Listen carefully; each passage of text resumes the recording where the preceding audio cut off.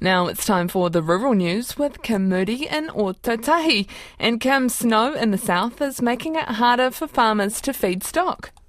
Kia ora, Charlotte. Yeah, a wintry blast has seen temperatures plummet across the South Island, so a chilly day for farmers with snow falling in some areas.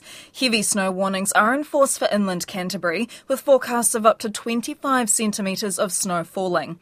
On Mount Somers in mid-Canterbury, it's 1 degree and still snowing. Farmer David Ackland says about 15 centimetres has fallen.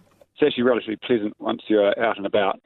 Yeah, it's just the snow is restricting the ability to get stock fed simply. Just the grass is all covered up, so we're just having to put out extra supplement and keep them moving. The dairy cows are sort of calving at the moment, so we're going to really maintain their energy levels and make sure we get their feed right and their minerals right. So we're just one man's on that constantly for the day, and we'll just be going backwards and forwards pretty much. David Ackland says staff are taking extra precautions in the cold as calving gets underway, and it's a around-the-clock job. Born in the snow is born in the snow. It's just actually making sure we pick them up pretty quickly. So the guys will be checking them regularly, and we'll pick those calves up and get them into their calf rearing barns and get some colostrum into them, and then they're right as rain, really, nice and warm and dry, and away they go. So it's just about being regular, systematic in our day, and making sure we just keep on going out there, double-checking, picking them up and drying them off and feeding them. But David Ackland says the weekend's weather was actually far worse for them to be working in, with 45 millimetres of rain and wind gusts of up to 170 kilometres. In Southland, Dean Rabbage, who farms near Wyndham, says it's about 2 degrees, but with the wind chill, it feels like -3. Wind chill today, it's pretty cold, but we just had a doozy of a frost this morning. But I can see it's going to clear away and be a pretty good day. There's a few calves on the ground, but everybody's very vigilant, calving them in sharp paddocks and picking them up pretty quick, so it's not an issue really. Dean Rabbage says until now, Southland's had a great run of weather, dodging the heavy rain that has soaked most of the country.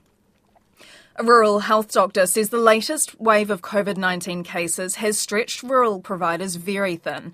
There were 3,500 new cases reported in New Zealand yesterday. Gary Nixon is an associate professor at Otago University's Department of General Practice and Rural Health and also works at Dunstan Hospital in Clyde in central Otago. He says the last month has been really tough. The last wave has been the hardest. COVID has, as we predicted, has really exacerbated and unmasked the workforce problems in rural areas in the last few weeks. A lot of rural health services around New Zealand have really, really struggled to continue to provide care for their communities. He says COVID has really tested rural health services and many have struggled to provide routine care to patients. I think it's fair to say that in a lot of places, my colleagues are pretty tired.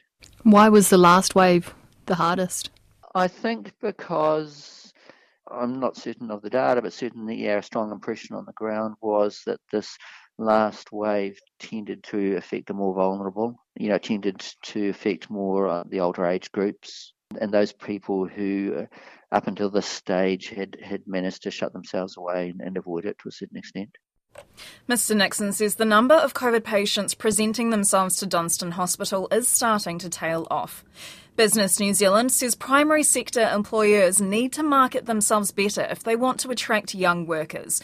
There have been massive staff shortages in the past 2 years due to the closed border, and that's forced some in the primary industry to start new courses, visit schools, and even offer incentives to attract people into roles. At a recent conference, Business New Zealand Chief Executive Kirk Hope was asked how employers can be youth ready. As employers, we're certainly going to have to market ourselves harder, whether that's to the world or whether it's to our young people. And I think helping young people understand, what the industry is about will probably require a lot more work than it has done in the past. Obviously, at the moment, the vocational education system is still operating. It's going through some pretty significant changes. But that is an opportunity for employers to tell their story much much more directly to that generation. And I said, there is a lot of really good stuff going on in the training world. Talk much more about it. I know that New Zealand farmers are fantastically resilient and really, really good at what they do, and people offshore understand that. Onshore, here, and with young people, we need to tell that story, I think, a lot more directly, because this is an amazing set of sectors doing incredible world-leading things. And we've heard a lot of that and deploying some incredible science and technology. So that is a great story. It should be a great story for young people. Tell it, please. Kirk Hope, Chief Executive of Business New Zealand. A fifth-generation Manawatu farmer and poet says writing about his work and its challenges is key to his way of life.